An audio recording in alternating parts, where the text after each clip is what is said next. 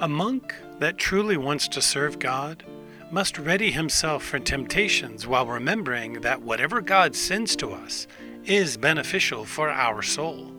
All that God does for us springs from His goodness towards us. We also know that God does not permit the burdens on us to exceed our capacity to bear them. So we do not sin unless we choose not to suffer a hardship or anything unexpected.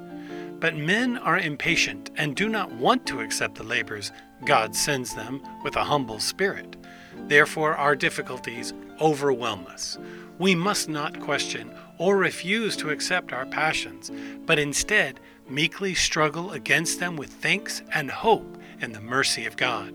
There is always a choice before giving in to our passions. If we humble ourselves and thankfully accept our trials and make even a small struggle against them, then by the grace of God, we can be saved. However, if we run from the struggle and give in to our passions, we become their slaves.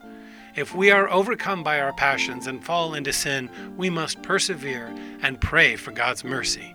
The Fathers tell us that we must rise up after we fall and rise up again and again if we continue to fall. We must not allow ourselves to become depressed or hopeless, but must think only of getting up and continuing the struggle. We must stand fast and give thanks to God for our trials and humbly pray to Him that He will show His mercy on our weakness and defend us against temptation. And glory be to God forever. Amen.